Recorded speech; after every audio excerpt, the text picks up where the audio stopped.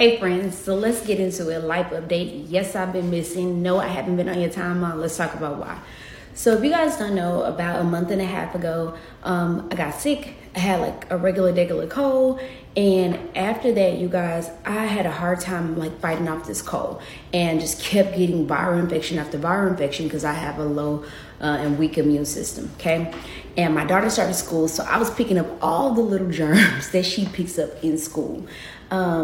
But I hit a place where I realized that I hadn't been taking care of myself the way that I should. And it's one thing to carry your own career. It's one thing to carry your own family. But to be able to do what I have continued to do since last year. Last year, I helped 100 Black men and women pivot to tech.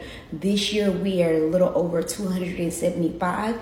I didn't realize that in order to do this, I was going to have to take my health, cognitive and physical health to a different level and self-care to a different level. And so I was frustrated. If you guys don't know, I launched a Black professional development community. And I was so frustrated because around lunchtime, that's when I got sick.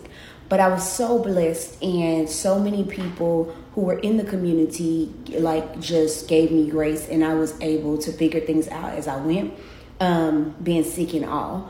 So with that being said, I am back. I am about 95%. And so you guys are going to continue to get more content. If you do not follow me, you need to be following me on YouTube. That is what is new in this season.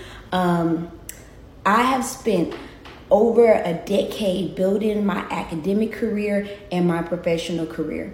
And so now you will also see a lot of content of me. I won't say balancing. In this season in my life, I'm choosing myself. So you'll see what luxury looks like for me. So recently, luxury for me was in the middle of tech layoffs. I was still able to work for a company that encouraged me to take a week off while I was sick and just get me together.